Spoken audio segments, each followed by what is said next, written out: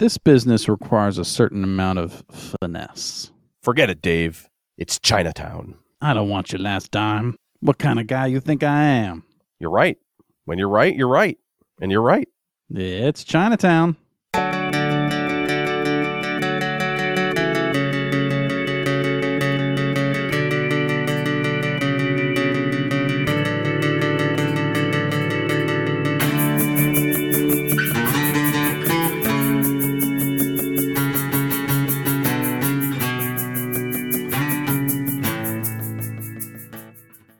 Welcome to The Center Cut. I am Michael. And I am Dave. And today we have perhaps the guest with the biggest vocabulary to date and probably the largest Twitter following to boot, Mr. Christopher Harris. Chris, thanks for being here. Of course. Thank you very much for asking me. It should be very fun. Yes, definitely excited. And Chris, you are a giant name in the fantasy football podcast space. I've been a listener for close to 7 years at this point, but I don't know how much of a crossover there will be there with our listeners. You are, however, a writer with 4 books to your name. Tulsa's my favorite, though I haven't read The Big Clear or finished War on Sound yet. I'm a sinful person, I know. But I know that you're not really selling anything here, but if you could just tell the listeners why they should give a damn about you and where they should go once they're over the moon after listening to you today, the floor is yours. I don't have an answer to that. It's an existential question that I don't have an answer for. Why should anybody give a damn about me? That's a tough one. Well, I'm wearing my Felix Grays, so you have some sort of sway. Nice, me too.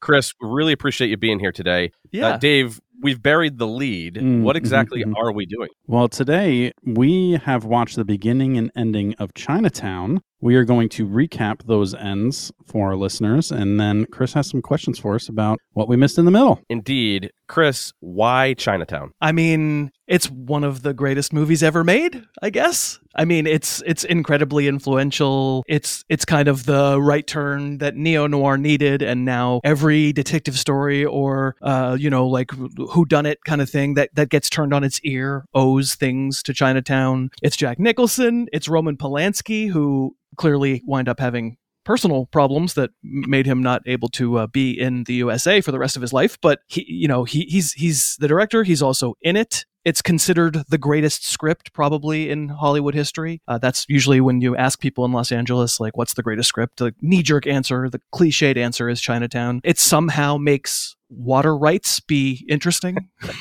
True. It is, simply put, one of the best movies ever made. All right. That is, those are big words there. We'll see if it lives up. Well, no, you won't, actually. Well, that's true. We'll see if part of it holds up. It was released in 1974. Like Chris mentioned, it was directed by the Roman Polanski, written by Robert Towne, and stars a young but still old Jack Nicholson and Faye Dunaway, whoever the heck that is. Did you guys really not know who Faye Dunaway was, or? I don't, but I'm not good with actors and actresses. I'm more of a TV guy, so that's why we have this podcast. I don't know a lot about movies. The name was incredibly familiar to me. It was and still is critically acclaimed, like Chris said. Though it only won 1 Oscar for Best Screenplay, it was nominated for 11, and it has a 99% on Rotten Tomatoes. But we are already deep in the preamble. Let's get into the recaps before this podcast turns into a desert. All right, well, we do open to some melodic, haunting, jazzy music as we watch about 2 minutes of old-timey credits in sepia-style black and white. I'm notorious for hating all things made before I existed. I'm a historicism guy. Yeah. So because I wasn't in it, I can't fully appreciate it. I get all that. But this wah, wah, wah, wah, this credits music, all I can picture is just like Great Depression era white dudes jumping out of buildings to their deaths. It's so depressing. It's so depressing. I also think it's just like classically detective-y. It just has that like detective-y feel to it. It's supposed to. Correct. Yeah. My favorite credit, though, I don't know if you caught this. It was Jules by the family Jules. What does that mean? What is that credit? Yeah, who knows? Well, we do after the credits and music subside, we fade into some black and white photographs of some folks making whoopee in a garden somewhere. I felt like I had to pick a word for sex that would have been used in the early 1900s as well. A very young Jack Nicholson is in a very amazing white three-piece suit. So good. Sitting at a desk, looking as this kind of disheveled man gets emotional over the images that he's flipping through. Poor Curly. I would grunt and molest the blinds too if I saw black and white photos of my wife getting plowed in the grass. Wow, what a sentence. Well, not even because of the sex either. Like, did you see how tall that grass was? I mean, we've talked a lot about how both you and I aren't, the biggest fans of nature. And I don't know, just having sex in like a really tall grassed field like that sounds kind of like my worst nightmare. There's no way she's not getting bitten by ticks. There's no way. And I don't know if my health insurance covers Lyme disease, so I'm out on that. Sure, but you'd think Curly would actually like that because, this is not marital sex, so he likes it. They're uncomfortable. Interesting. We don't know that about Curly, but I guess now we do. By the way, Jack Nicholson, like super, super, super young, as you said. How old do you think he was when he made this? 34. My guess is 38. Yeah, 36, 37, right? Super young. Super young. I don't know how young that is. I mean, Not that young. Jack Nicholson's been old my entire life, so this is far younger than most of the Jack Nicholson I've ever seen. Well, we do learn, as Michael said, this man flipping through the photographs, his name is Curly, and Jack pours him a drink to drown his sorrows. He escorts him out of his office as we learn his name is Jake. And I have a point here is that, so it's Gittis, it's spelled Gittes, but I feel like it's pronounced 6 or 7 different ways. It really is. Thank you. In the movie. Everyone pronounces it differently. 2 ways. Oh, so there's only 2? Mm-hmm. I feel like it was like Gittis and Giddies, or like a Giddies. Yeah, there's a Giddies. Faye Dunaway does a little Giddies because she's like doing fake British, but the big one is Mr. Gitz. Oh, Gitz. That comes later. All right. Well, now we know. So he does escort him out of his office, and we also learn at this point that he, if we couldn't figure it out already, he is a private investigator. His secretary, as he closes the door behind him, escorts him or sends him into the office of his associates, Mr. Walsh and Mr. Duffy, where he finds Mrs. Mulray, a woman who is convinced her husband is cheating on her. Hollis Mulray. He is the chief engineer of Water and Power, so he's a relatively well-known person in these them parts. These them parts. These them parts. He essentially says like, "Oh, you're a woman, so you should just kind of forget about it. Not worth it," which is a sign of the times, but also pretend not to know your husband is cheating, you're better off, and then prepares her for the very high potential cost of this because it can be costly to track and research someone of this type of stature. And she says money does not matter to her. Hey, Michael here. In a moment, you'll be listening to the episode again, but it will sound very much worse. We had extreme technology issues trying to record, and Chris, the master he is, actually had to take on recording the rest of the episode over Skype. But that means it sounds like Dave and I, and occasionally Chris, are talking through tin cans on strings. And not even good cans. I'm talking like dollar store cans of dog food. You'll hear. We know it's not the audio quality you've grown accustomed to, and we're sorry. Thank you for understanding, and we promise it will be back to our normal sound quality next time. So Jake does agree to take the job, and sometime later he's in just another very sexy three-piece suit and sitting in a large town hall, city hall type environment, I think, during a meeting that is about a dam proposal because LA is having some serious water issues. Is this supposed to be in the past or is this just present? Because I know that is a constant issue. We find out soon that Mr. Mulray is here as well. He makes a presentation, basically says there was a dam before this one that collapsed and killed a bunch of people, and this one's going to be exactly the same, so we're not doing it. It's not happening. And everyone in the room gets very mad about it. And there are goats. There are goats in the aisles. Yeah, there's goats, and looks like a shepherd comes in and is like... Well, if you got goats... Did you recognize the shepherd? I didn't recognize the shepherd. I thought he looked familiar, so I looked up his name. It's Ron Howard's dad. Oh, wow. Interesting. I don't know what that means, but... Don't either. It's fun fact, though. Yeah, but basically the farmer comes in and is like, what do you expect me to do with these damn animals, these goats? We have no idea why that means anything. Who knows? But Jake does continue his day following Mr. Mulray, first to a large open valley where Mr. Mulray just looks at some soil and then chats with a boy on a horse. This was actually the origin story for that song by the band America. No, is that over everyone's head? No. I mean, I got it.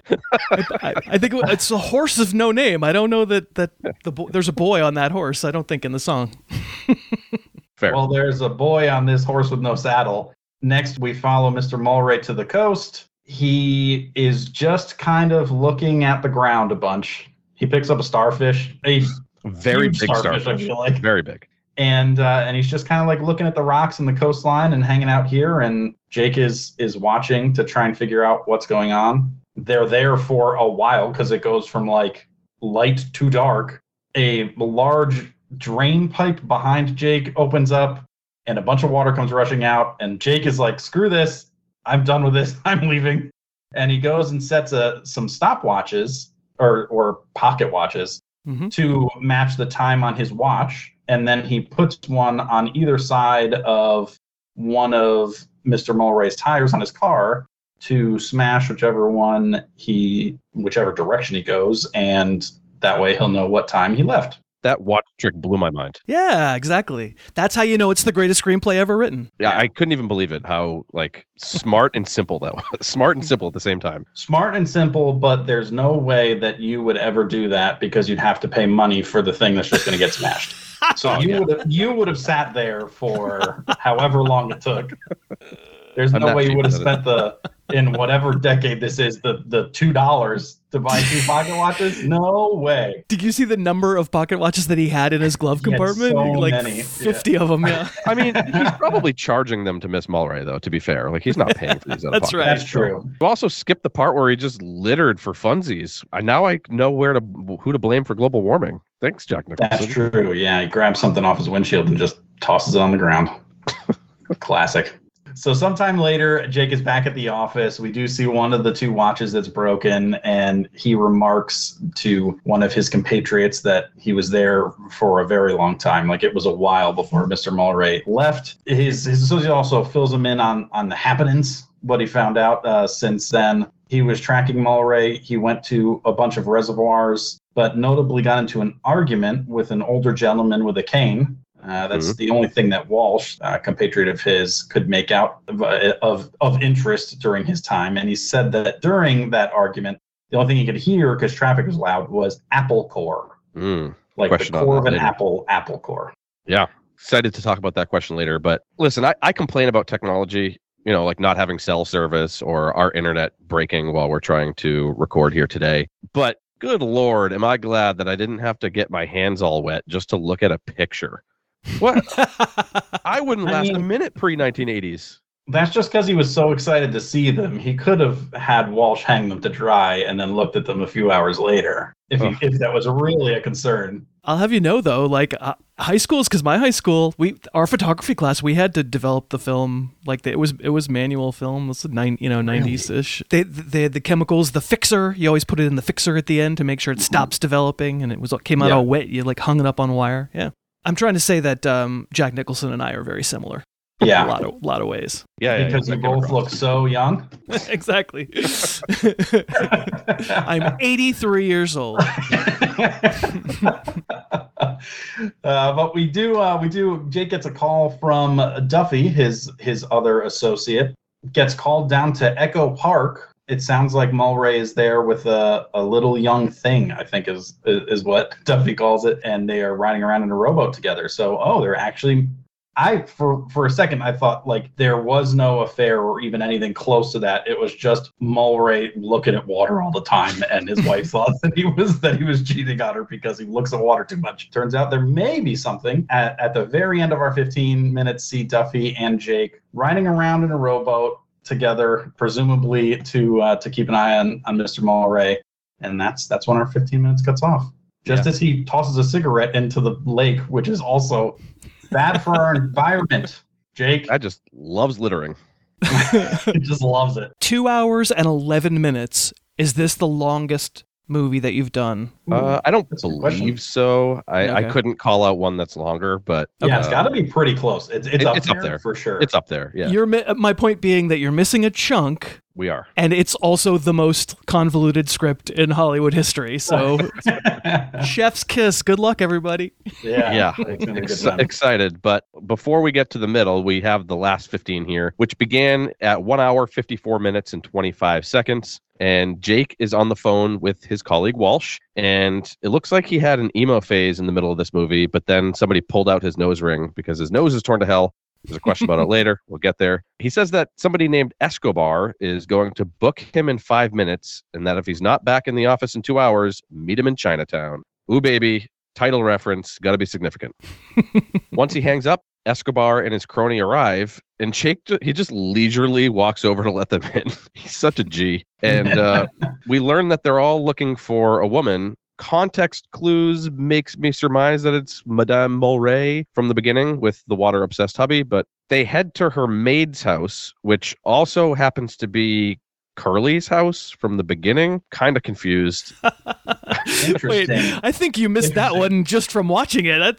That's like he says he's going to take them to the maid's house. I don't think. Yeah, Oh, I that's didn't. not actually I your felt maid. that was him lying. Okay, I To got it. figure out a He was way just out of the going to his situation. friend's house. Okay, Yeah.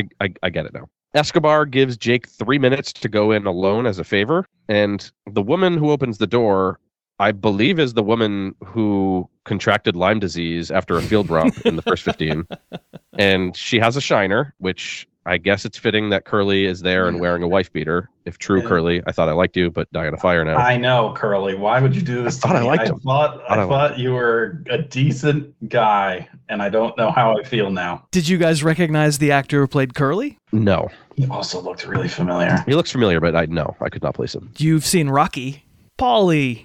Yes, Polly. Ollie. Yes. Mhm. Yep. It's Burt Young is the actor.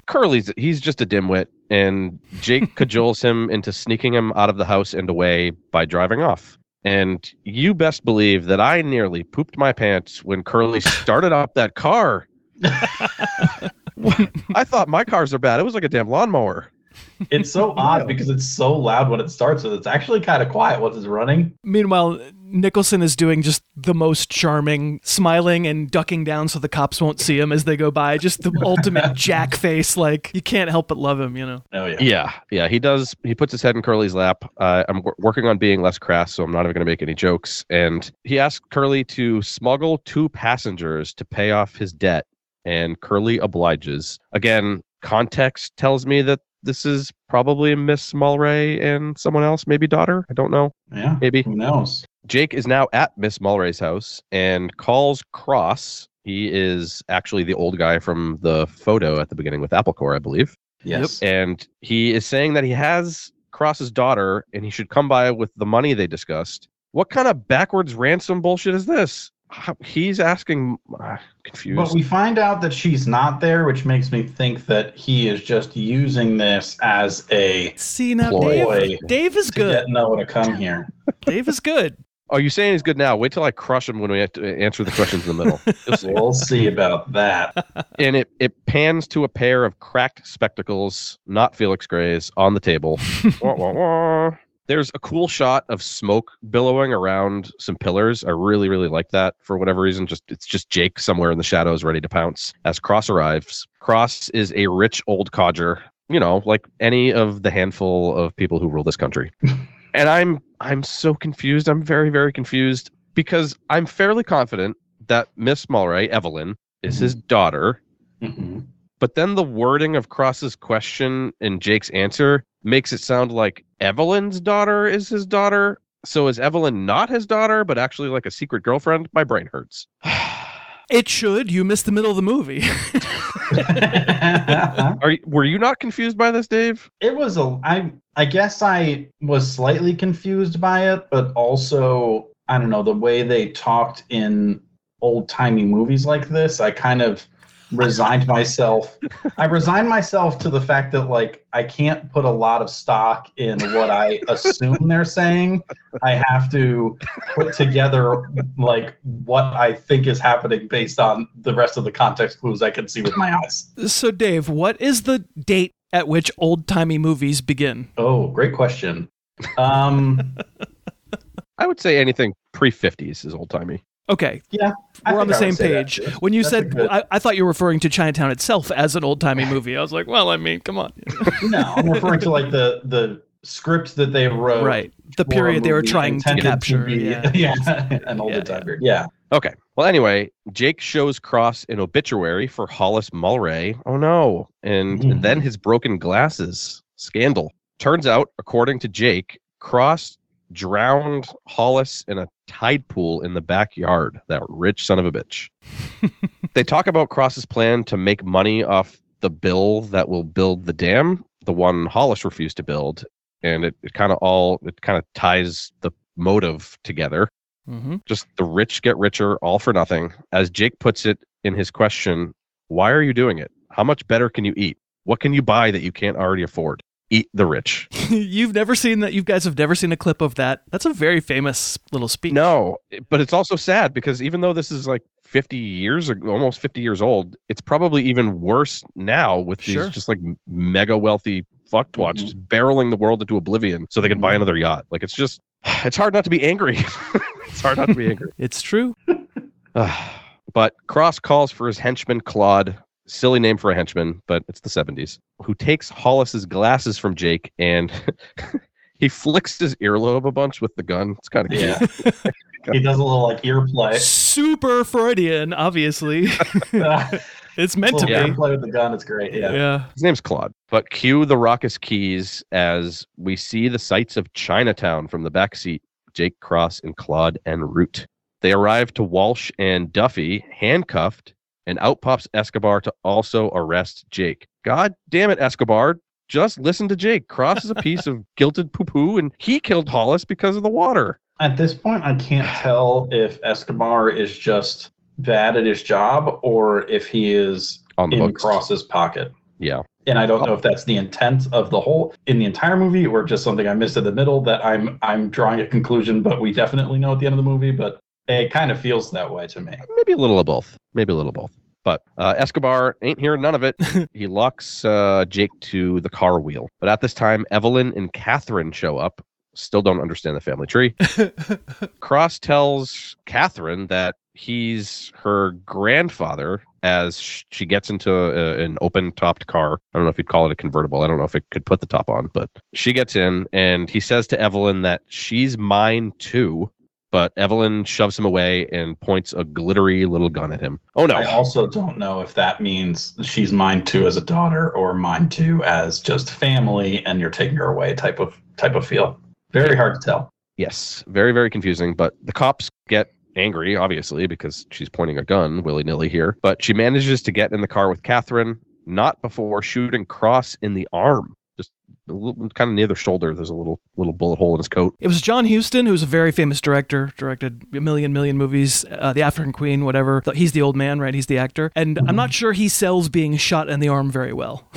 No, because he just like kind of flinched and like He looked just at touches it and his, was like, he just "What?" holds his arm and goes, damn! I guess he's tough and indestructible, just like the rich, right? That's the point. Yeah. I guess. Yeah. I'm kind of angry at Evelyn for not committing. Yeah, shoot him in the face, man. 2 feet away from him, just like if you're gonna do it. I don't think Yep. she wanted to kill him. No. Yeah. But she starts He to is drive her off. Father, grandfather, uncle, brother. Who knows? But she starts to drive off, and the cops start blasting, obviously. About 20 to 30 yards down the road, we hear the horn, and the car slows to a stop. Never a good sign. As all the men start to beat the pavement and head to the car, we start to hear a wrenching scream. It's Catherine in a tizzy. They open the driver's side door, and a lifeless Evelyn Mulray falls out. Bloody bullet hole right directly through her eye. Holy God, it's gruesome. It is gruesome. Yeah, the 70s. But Cross uses this opportunity to rub his grubby old hands all over Catherine's face and basically didn't like yanks that. her out of the car by her head. Right. There's a bunch of silence as the guys all stand around. And before Jake starts to turn into the Hulk, Escobar yells at him to go home. And we get the famous line from Walsh, who quips, "Forget it, Jake. It's Chinatown." I hope you're not claustrophobic, because as they walk away, just tens of Asian men and women start to crowd the dead body. It's legitimately frightening. And Escobar yells for them to clear the area. So they all back off. And the camera starts to pull back and up so we can see the locals crane their necks as Jake and crew walk off into the bleak, bleak night. And then that sad sack, dingy diner music from the open plays. Credits start to roll. Chinatown out. First of all, you missed a Jack Nicholson line where he goes, "as little as possible." Yeah, I didn't know what that meant. I didn't, because you didn't watch the rest of the movie, but he did say as little as possible. And then also dingy diner music. That's like classic detective saxophone, like, you know. It's what I would hear if I went to the a crappy diner at like 1 o'clock for lunch. Where do you live? Yeah, but that is the first and last 15 of Chinatown. Before we get into the questions that Chris was so gracious to create about the middle, we're going to hit up a center commercial. Today's episode is brought to you by the true crime podcast, Gone But Never Forgotten. David, you know I'm down to talk some death, and so is Lance, the host of Gone But Never Forgotten, but only respectfully, of course. Gone But Never Forgotten is over 80 episodes deep at this point, since coming onto the scene in April of 2021, and I count myself as a fan. Sorry, a goner. That's what we call ourselves. I am going to die someday, so it's accurate. Some of my favorite episodes so far are episode 68, What Was He Running From? The Blair Adams story.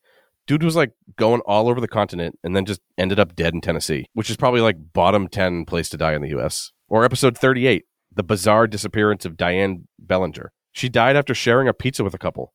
It's why I never stop eating pizza. If I don't stop, I'll never die. It's logic. Those are good episodes. Mostly focusing on Canada and North America, their missing persons cases, murders, serial killers, and everything in between. If it's morbid or unsolved, Lance has probably already covered it, or will be covering it in the future. And I appreciate that he tries to focus on the voiceless people in the stories, and the psychology of the criminals that commit the crimes he's talking about. There's no glorifying the killers, so go check out Gone But Never Forgotten, wherever you find podcasts. Apple, there. Spotify, you bet. YouTube, yes. Speaking of, Michael, I'm sorry I've been lazy. Maybe we should start posting to YouTube again. Anyways, go check out an episode or two and tell Lance Michael and Dave sent you. Oh, and like he says at the end of every episode, Michael, be better. That's right. And as always, if you have feedback, send it to thecentercutcast@gmail.com or hit up our socials, most notably TikTok or Instagram at @the_center_cut. And if you like hearing us talk and want to hear more things, then go join our Patreon. Patreon.com/thecentercut. We'd love to have you, and there's all kinds of fun stuff for you to listen to. And a free 7-day trial. And a free trial if you want to give it a try. Please and thank you. Mm-hmm. All right, Chris, I am excited here. I am going to beat Dave as usual. You have created some questions about the middle.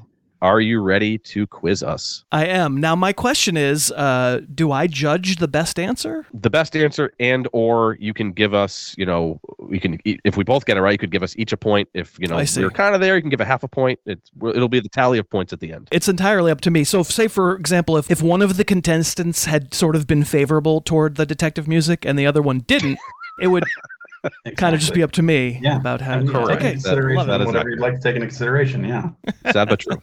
Love it. All right, so I think I have, let's see, 1, 2, 3, 4, 5, 6, 7, 8, 9 questions. Yes, 9 perfect. questions. Some of them are a little artsier than others because this is a work of art. All right, so the first question's pretty easy. What year does Chinatown take place? Dave, you go first. Okay. How specific you want to get? Like give exact me the year. Yep, I need the year. 1938. Okay, Michael. That's a good guess because there are 2 context clues from the first 15 that help me narrow it down to like a 4 to 5 year window. There's the big portrait of FDR on the wall during the dam hearing, and then there's a shot of Jake reading the paper with a headline involving Seabiscuit. So that puts it in the 1935 to 1939 range based on what I know about history. So I'm going to go with 1936. Wrong. You split it right down the middle. 37. Yeah. 1937. It was a call of 37 or 38. Yeah. So does nobody get points? Or Nobody gets points. I'm afraid nobody gets points there. I'm afraid. Although good job. I would say the context clue was well taken. Okay, so here's my first artsy question for you. And you talked about the way the film opens. And we get the detective music, the classic saxophone, kind of noir Humphrey Bogart saxophone, right? And then we get black and white credits that are obviously not from the time of the film being made. They're from the time of 1937. And then, as you said, the very first images that we see, it's like a flip book of Curly looking at these photographs, going one, and then another one, and then another one, and they're portraying something very, very sexual, and something that you couldn't certainly not have shown in 1937. What's the point of starting a film that way? We'll start with Michael. So, I mean, you referenced this in the later question, and you've talked about it. This movie is neo-noir, and I think the noir part of it is the fulcrum here. Like, noir was popularized in like the 40s and 50s, where it was black and white. So I think this is just a way to nod to that and, bow down to its predecessors. It's like that movie in Home Alone, Angels with Filthy Souls. That's noir, and this is a call to that. All right, Dave. I do also think it's a nod, but I think it's more of a nod to The Wizard of Oz. Oh. The reason I think that is because this movie would have been taking place a few years before Wizard of Oz first came out. Wizard of Oz is one of the first color movies. It was the first mainstream movie that showed color. And the fact that we go from kind of this black and white environment and it get introduced into a color environment after those credits finish up and then the pictures are pulled from the screen is very Wizard of Ozzy. But they also wanted to Wizard of Ozzy. Yes, the Wizard of Ozzy. If that's not a documentary about Ozzy somewhere, it should be. So it has that feel to it, but they also immediately want to set the tone of like, but this is not that type of movie. And that's why I think like black and white images of some people having sex in the woods is a very quick way to set that that immediate difference. But I think the transition of black and white into color, because this movie would have taken place only a year or two before Wizard of Oz came out. I'd say each get a point. I don't think, obviously you haven't seen the middle where the ruby slippers come in, so that was, no. There's not a lot of Wizard of Oz in the film. I think that's probably not what they had in mind, but yes, I think you both you said it really well, Dave, actually, and Michael, you did too. Neo-noir is meant to be Humphrey Bogart always wins. Humphrey Bogart's always right. Humphrey Bogart always gets the girl. Humphrey Bogart's always cool and solves the case. And neo-noir introduced this notion that, no, he doesn't, right? And we'll talk about it later, but no, he doesn't in this case. And so we're being said, hey, this is a typical noir, and then we're being told very quickly, no, it's not. Good luck. Surprise. So you each get a point. Well done. All right.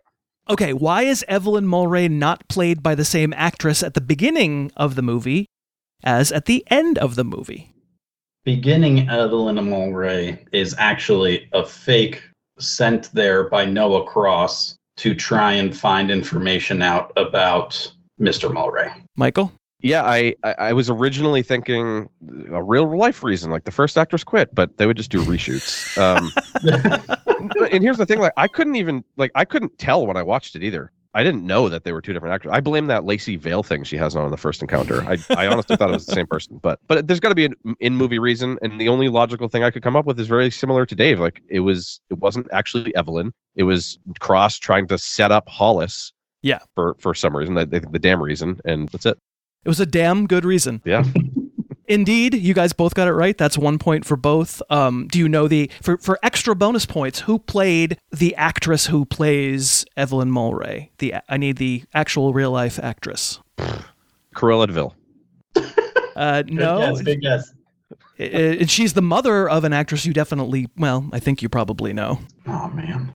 No idea. Dave, just take your lumps. No, I don't know. It's Diane Ladd, who's the mom of Laura Dern. Ah, okay. I know Laura Dern. Interesting. Okay. We had a lot of parents of actors in this movie, I guess. Yeah. Here we go. The Apple Core question. One of Jake's associates says that all he heard when Noah Cross and Hollis Mulwray were arguing is Apple Core. What does that mean? This was a good one.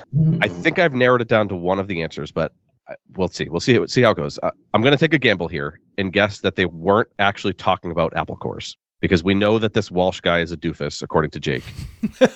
I think that he misheard. So then I had to decide what it could be instead. I was thinking like appellate court, chapel door, albacore, aperture, and then I narrowed it down to appellate court and albacore, because I think those are kind of the closest. Like apple core, appellate court, apple core, albacore. I could see the first being like Cross taking legal action if Hollis doesn't agree to build the dam. And then albacore, because we know they're by the ocean, and Hollis is like the big tuna that Cross needs to reel in to get the money-making scheme to happen. So I ended up going with albacore, and he's like, Hollis, if you don't build this damn dam, I'll have you sleeping with the fishes with the albacore.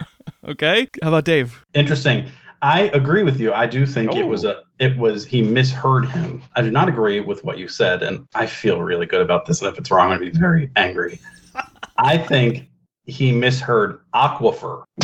I think that Mr. Mulray had figured out that there was an aquifer that they could use as a source of water. And part of the reason that he didn't think the dam needed to be built, but the dam being built was so important to Cross's plans that he was frustrated about that. And they were arguing.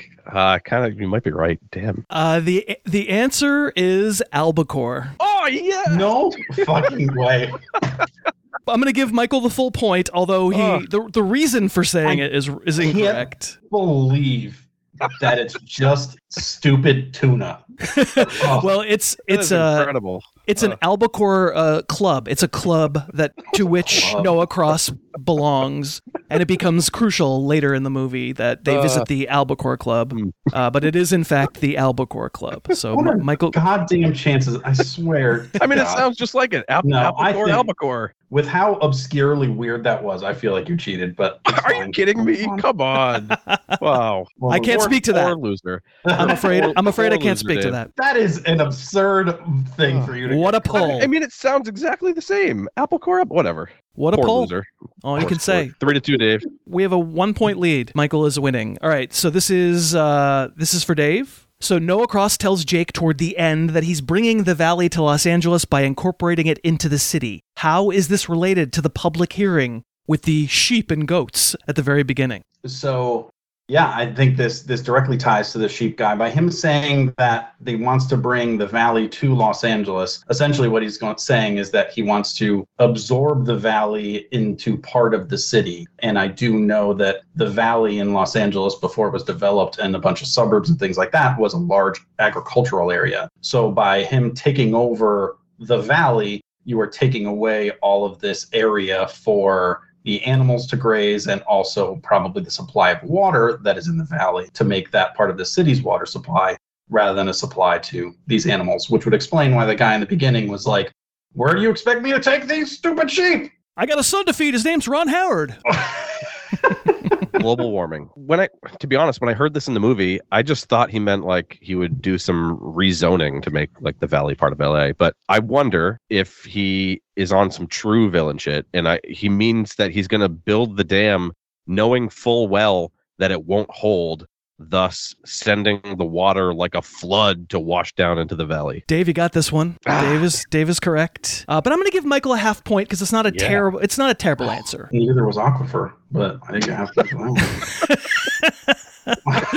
I think we have a half point lead. The mighty judge's verdict must stand. But yeah, I mean, the water rights become they're trying to figure out who owns the land. The middle of the movie does a much longer, kind of more elegant way of describing how this all works. But yeah, I think what Dave said's about right. Okay, so now we're on to Michael. Yes. Simple question. You mentioned that Jake appears to have a nasal issue. So what happened to Jake's nose?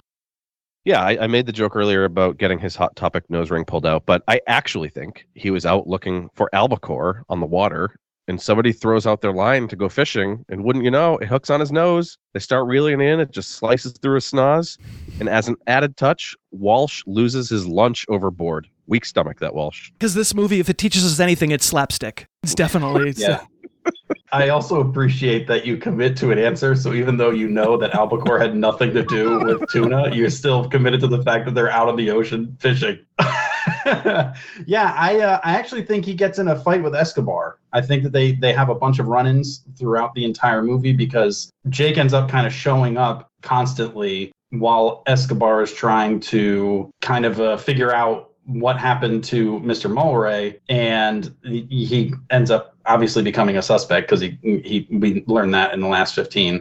So I think that he just kind of keeps on running into them and he keeps on kind of getting in the way, and they end up getting in a tussle. 0 points for anybody. This is a tough one to know unless you've seen it, obviously. But if you quickly Google Roman Polanski, Jack Nicholson nose. Can you do that real quick? Roman Polanski, yes. Jack Nicholson nose. Can we get like a live react to what you see? Oh, he actually cuts his nose? Wow. Like in real life? This is his real nose? Oh, he actually came out of the water. That's almost tuna-y. Come out of the water? Well, he's all wet. He's all wet. Yeah, Jake is. Wet. Wow. Did you get to the part where he cuts it? Yeah. It's pretty violent, right? It's pretty nasty. Is that his real nose?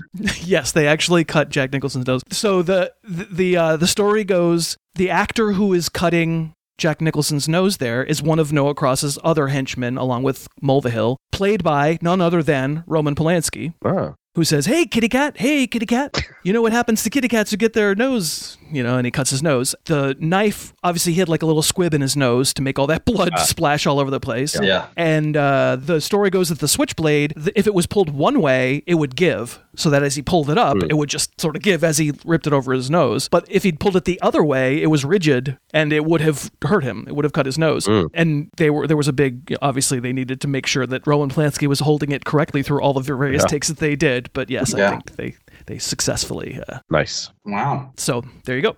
We got the live react. I wanted to hear you more grossed out though, because that's a pretty gross scene, right? Yeah. I mean, I didn't like it at all. I think it's not as gross as the bullet hole eye, personally, but I mean, it's not. But it was rough. The bullet hole eye is rough. The shock of that happening in the middle of the movie when you think Jake is cool, and you guys never got to see the bandage that he wears through most of the movie. It's not the little stitches. It's a giant, it's almost like a clown nose, because the movie is very clearly trying to tell you that Jake is a clown, that Jake doesn't know anything, and he's constantly being manipulated, even though we're on his side and he seems cool, but he never gets anything right. Okay, the final sequence happens in the Chinatown section of Los Angeles. Why? What happened there previously in Jake's life? I think this is for Dave. What happened there? So I do think that when Jake uses Evelyn's maid as an excuse to send them to Curly, he is not completely lying. But he's lying because he wants them to go to the wrong place. But what he's not lying about it is I do think that a part of Evelyn's life is what drove her to and what made Jake think that Chinatown was the safe place for her to be. And that's through Evelyn's butler, who I notice is James Hong, who I absolutely love, mainly from Big Trouble in Little China. But yeah, I do think that her butler actually cares about her. Maybe it's his house, maybe it's a family member's house or something like that, but they need a place where she'll be safe, where they can hide her away. And that's why she makes her way to Chinatown. I mean, all true, but didn't really answer the what happened there previously in Jake's life part of the question. What do you want to try? You want to try to make a guess? This place in Chinatown is where Jake finally figures out that the original Evelyn is not the real Evelyn. This is where he finds that this is actually the real Evelyn. Okay. I don't know. Jake he previously rewarded his crew with a poo-poo platter and crab rangoons every time they solved a case. And my answer here is that his mom died in Chinatown, and so it's a rough place for him. So the answer is that Jake was a beat cop in Chinatown, and you never knew quite what was going on down there, and there was a lot of crime, and you never could figure it out. And while he was a cop, and potentially the reason he left the department is because he was trying to protect a woman down there, and instead made sure that she actually got hurt. Ooh. So there you go. That's interesting. Dave tried, so he gets a half point. So we're tied. Thank you. All right. Okay. Okay, we got two more. Noah Cross says to Jake near the end, most people never have to face the fact that at the right time and the right place, they're capable of anything. What's he talking about, Michael? All right. I've been confused about it long enough, but I think I'm ready to quell that confusion and throw out my wild theory here. I think Evelyn is not his real daughter. I think she is Cross's stepdaughter, and they are in the desert, right? So what animals are famous for being in the desert, Dave? I don't know, Michael. What? Camels. And what do camels have, Dave? Water sacks on their back. Humps. That's exactly what they did. They they made a daughter, which actually makes his claim true. You're not doing a stepdaughter thing. It's technically makes Catherine his granddaughter and daughter, but I think that's what he did. He hooked up with his stepdaughter, which is a not so great thing to admit, but that's the only way I can logic out what the hell they were talking about in that scene together, saying it's his daughter, and then he's with his mother, who she's talking. It's got to be stepdaughter and daughter that they made together, which is gross. It's gross. Anything is possible. I think it's just a way of him saying that, that he didn't plan on killing Hollis, but when presented with the perfect opportunity, the right place and the right time to do that, a person is capable of anything. Essentially, that not everyone gets the perfect opportunity to take advantage of something that they feel like they can't pass up. And when presented with that and you're in the right time and the right place, you have to take advantage of it, and you're capable of anything as a terrible human. I think that's some of it. So I give Dave half a point, because I think that's some of it. He's probably just saying in general, I'm a bad guy and you never know what a bad guy can do. Yeah. However, Michael gets the full point, but even Michael's not quite right, because you have to remove the word step. What? Oh, it's just kids, this is an incest movie. Wow. Didn't see that coming. Wow. There's a scene that I won't make you look up. That's not gross or anything, but there's a pretty famous scene of Faye Dunaway getting slapped around by Jack Nicholson. She's my sister, my daughter, my sister, my daughter. It's been parodied a million times. I guarantee you guys have seen some joke. Probably something. Somebody being slapped and changing their answer, slapped and changing their answer. But yeah, this is a horrifying little secret in this family. Yeah. Wow, that makes it all make sense, but it's horrible.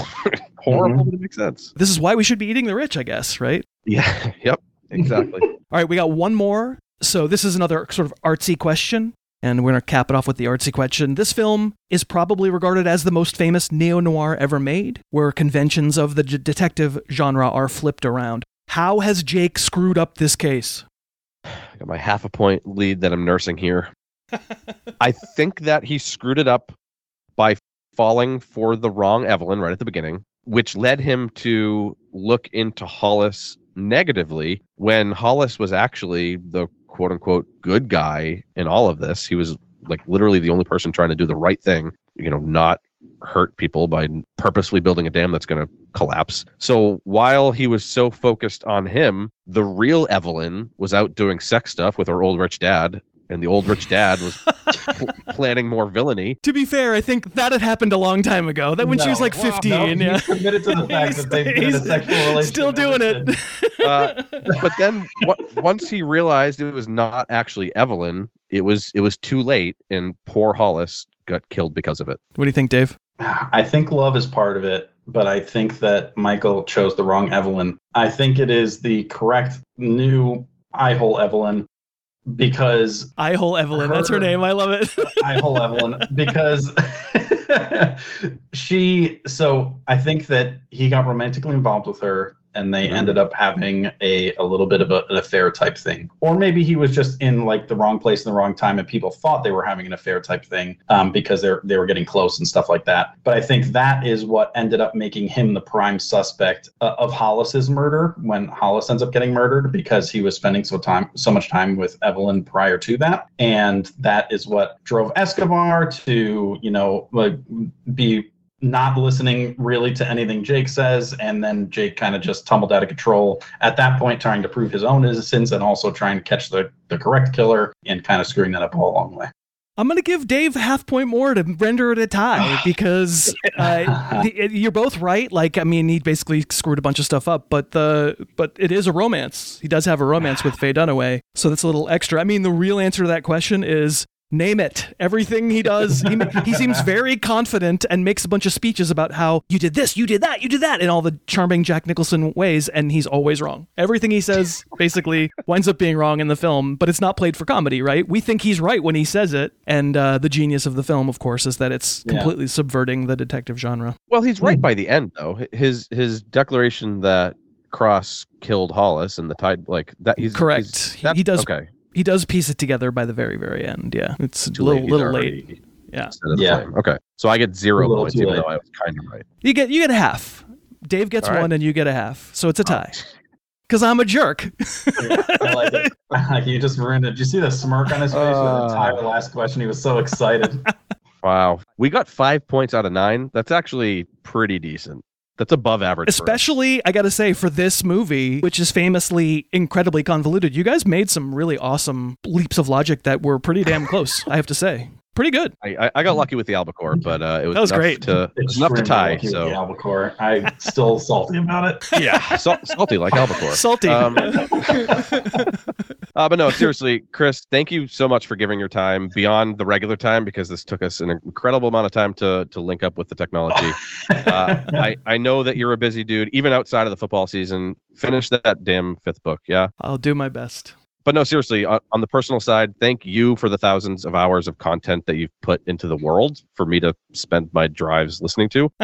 I appreciate that you don't cave to the pressure of popular stupidity around you, even if you were way too slow on Derrick Henry. Just as an aside, he's not your type. I get it, but it's okay. You can't bat 1,000. But before you head out, I know you don't want to peddle your wares, but again, if anyone is interested in you and your writing, etc., where should they go? You can at least tell us that. The writing is at Amazon. Just look up my name, Christopher Harris. You can follow me on social media. Follow me on Twitter at HarrisFootball. HarrisFootball.com is where all the football stuff is. Actually, I think HarrisFootball.com has links to the books if people want to check out. It does. I wrote a neo-noir called The Big Clear that's trying very, very, very hard not to be Chinatown. It's trying so hard. I'm not sure if the guy's a stoner. The detective is a stoner. He's high for a lot of the book, but it's not necessarily like funny in that way. But he's also not a very good detective. So if people are interested in that, The Big Clear is a short little book that I wrote. Try not to be Chinatown. It all comes full circle. Yeah, please go check it all out. It will all be in the show notes. But again, Chris, thank you so much for your time. Really appreciate you being here. You're welcome. Thank you so much for having me. It was such a blast. Wow. Chris is a trooper. You won't even believe how long it took us to sync up the technology. Guy is a true gem. And he was good. A genuinely good dude that's fun to talk to. Man, it must be nice to be on a podcast with him.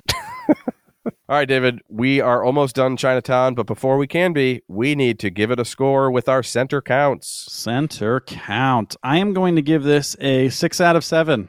I enjoyed it quite a bit. And neither of us really like period pieces, old-timey stuff, but it was really entertaining and fun to watch, and I very badly want to go back and watch the middle. It was interesting because I don't speak 30s. At the end, I felt like Cross gives us like a classic villain explanation of his whole plan, and I still had no fucking idea what he was talking about. So I need to go back and watch the middle to figure out what the hell's going on. I went with a 4 out of 7. Now, here's the thing. I went in wanting to just hate this thing, just completely lambaste it. Because if you slap a pre-1990s date on a movie, tell me it's a period piece, and then also tell me it's supposed to be amazing, I have immediate side-eye. You always say that, but then everything that comes around that it's like, this is a classically good movie, you're like, I'm ready to hate it, and then you always love them. That's not true. No, you're full of shit. You always have. Well, anyway, watching this through the lens of 2023, some of this stuff is obviously like campy and weird. But if I try to put myself in a 1974 phase and I wipe away all the stuff that I know post 1974, this thing must have been awesome. Jack Nicholson is stoic. There's a shocking and gruesome death at the end. There's cool tricks with pocket watches. Incest. That's like 40 years before its time. I just hate old stuff. You can take the critic out of Michael, but you can't take the Michael out of the critic. Does that even make sense? Doubtful. But yeah, no, if you do an HBO Max remake of this, kind of like Perry Mason, I'd watch it. As is, That'd be cool. there have been 50 years of improvement since this came out. Like, you don't see me using a TV from 50 years ago to watch my media, so why shouldn't the media be new stuff too? What if they did it, but it was a movie, like it took place 50 years later, so at that point it would have been like in the 80s, and it's still Jack Nicholson, and he's still the detective. So like a 90-year-old Jack Nicholson playing a detective. So now he's like, in his 80s and still terribly solving crimes. I like it. Be interesting. I'd watch it. I'd definitely watch it. That was Chinatown. Dave, what do we have coming up next? Coming up next, we're just going straight back at it. We're hitting up Fleabag season 2, baby. Yeah. Part of the reason why we're able to do that is we have our center consumed, which is Fleabag season 1. Yeah. Yeah. So we're already watching it. We may as well just take the next step. Yeah. We're just watching all the Fleabag. Excited for that. But again, the center consumed you only get if you are a patron. Dave, what else do we have coming up for patrons before Fleabag season 2? Well, before Fleabag season 2, they're going to get a center chat for Chinatown, and we're just going to be doing a Chinese food draft, which is terrible, but also great. American Chinese food, not like the actual Chinese food that actual Chinese people eat. We're talking the stuff that fat, drunk Americans eat. Yeah, because I don't think you can get General Tso's in China. So we are going to be doing a draft. We love doing those drafts. That's going to be fun. Come and hear it if you are a patron. It's going to be so exciting. All right, David, I am through with technology. Maybe it is time to go back to the 30s, but it is a wrap on Chinatown. Like the newly created space in Evelyn Mulray's right eye cavity. It's always better in the center.